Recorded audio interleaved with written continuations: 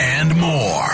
Wicket's World on Laser 103.3. Sponsored by S&C Automotive, your source for rust and corrosion prevention with Final Coat, online at scautomotive.com. Another crazy week in the National Football League. Let's hit the Big Five.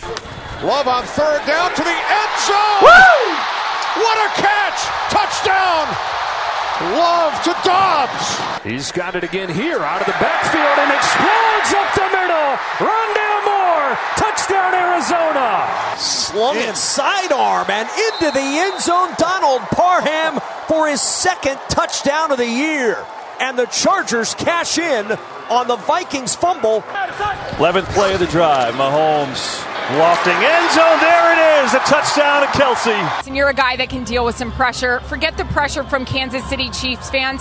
Do you realize how much pressure there was on you today from the Swifties to get Travis Kelce a touchdown with Taylor in the house today? I heard she was in the house. Did you feel it? Did you feel the pressure, Patrick? I felt a little bit of pressure, so I knew I had to get it to Trav. And, of course, it's on the route that Travis, he does his own thing and just makes up a route and I throw it to him. So I think he wanted to get in the end zone just as much as all the Swifties wanted him to. I heard she was in the house. You don't just trip and fall into the suite with Travis Kelce's mother. Travis probably mentioned that in the pregame when they're in the locker room or 3 days ago or whenever this went down. Now, there is a video of them walking out of the stadium together of Taylor Swift and Travis Kelce. Now, they're not holding hands, and she looks a little tipsy because I think she was drinking in the box, which is fine. Like, or whatever. She was drunk in love. We don't know if they're officially dating yet, but she was in the box. It's literally all anybody was talking about. That and the fact that the Green Bay Packers, they finished off the greatest fourth quarter comeback in team history, beating the Saints. The Vikings are now 0-3, losing to the Chargers yesterday. You did have the Dallas Cowboys as the biggest favorite on the board. The second biggest. The Chiefs were the biggest favorite on the board. But the Cowboys go to Arizona, a team who was openly tanking, and the Cards beat the Cowboys, giving them their first loss of the year. And, of course, the Chiefs dominated Justin Fields and the Bears. But the story really was the fact that Taylor Swift was at Arrowhead yesterday. I mean, the day before Guns N' Roses played Kauffman Stadium, they share a parking lot. So you had a lot happening at the K down there and at Arrowhead. And the Chiefs wound up getting the W. Also yesterday, 70 points. That's what Miami dropped on the Broncos. They won 70-20. First time since 1966 anybody has scored 70 in a regular season NFL game. We got 2 tonight. Philly and Tampa, Carolina and Cincinnati on Monday Night Football. And then the other news, the halftime show for the Super Bowl being played in Vegas this year has been announced. The headliner, at least the only act we know right now, Usher, who had a ton of hits in the 90s and early 2000s on the pop R&B side. He's going to be your halftime show. And people are mad, always mad.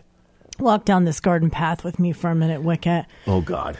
All I could think about all weekend was, in an alternate reality, the multiverse, if you will, which is essentially what's happening in my head at all times. She saw Ant-Man 3, and now everything's multiverse.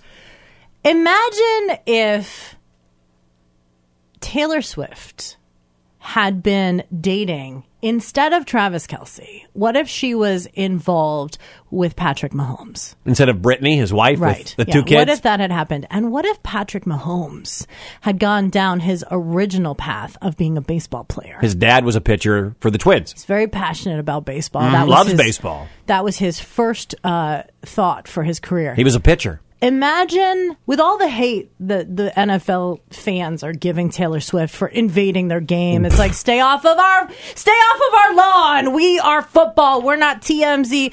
But imagine the boost that MLB would have gotten if Taylor Swift had been at one of those games. She would have saved baseball. Well, it would be a little more popular. I know that. I mean, the NFL is king. She is queen of the world right now. And so you put those together, it's like, pff. But there's some credence to what you're saying. In a multiverse somewhere, baseball is bigger than football because of Taylor Swift. What's up? And in a multiverse somewhere, you're listening to Wicket and Heather. You want to tell us that Wicket messed up? Wicket. What's going on in Boone? Mornings on Laser 103.3.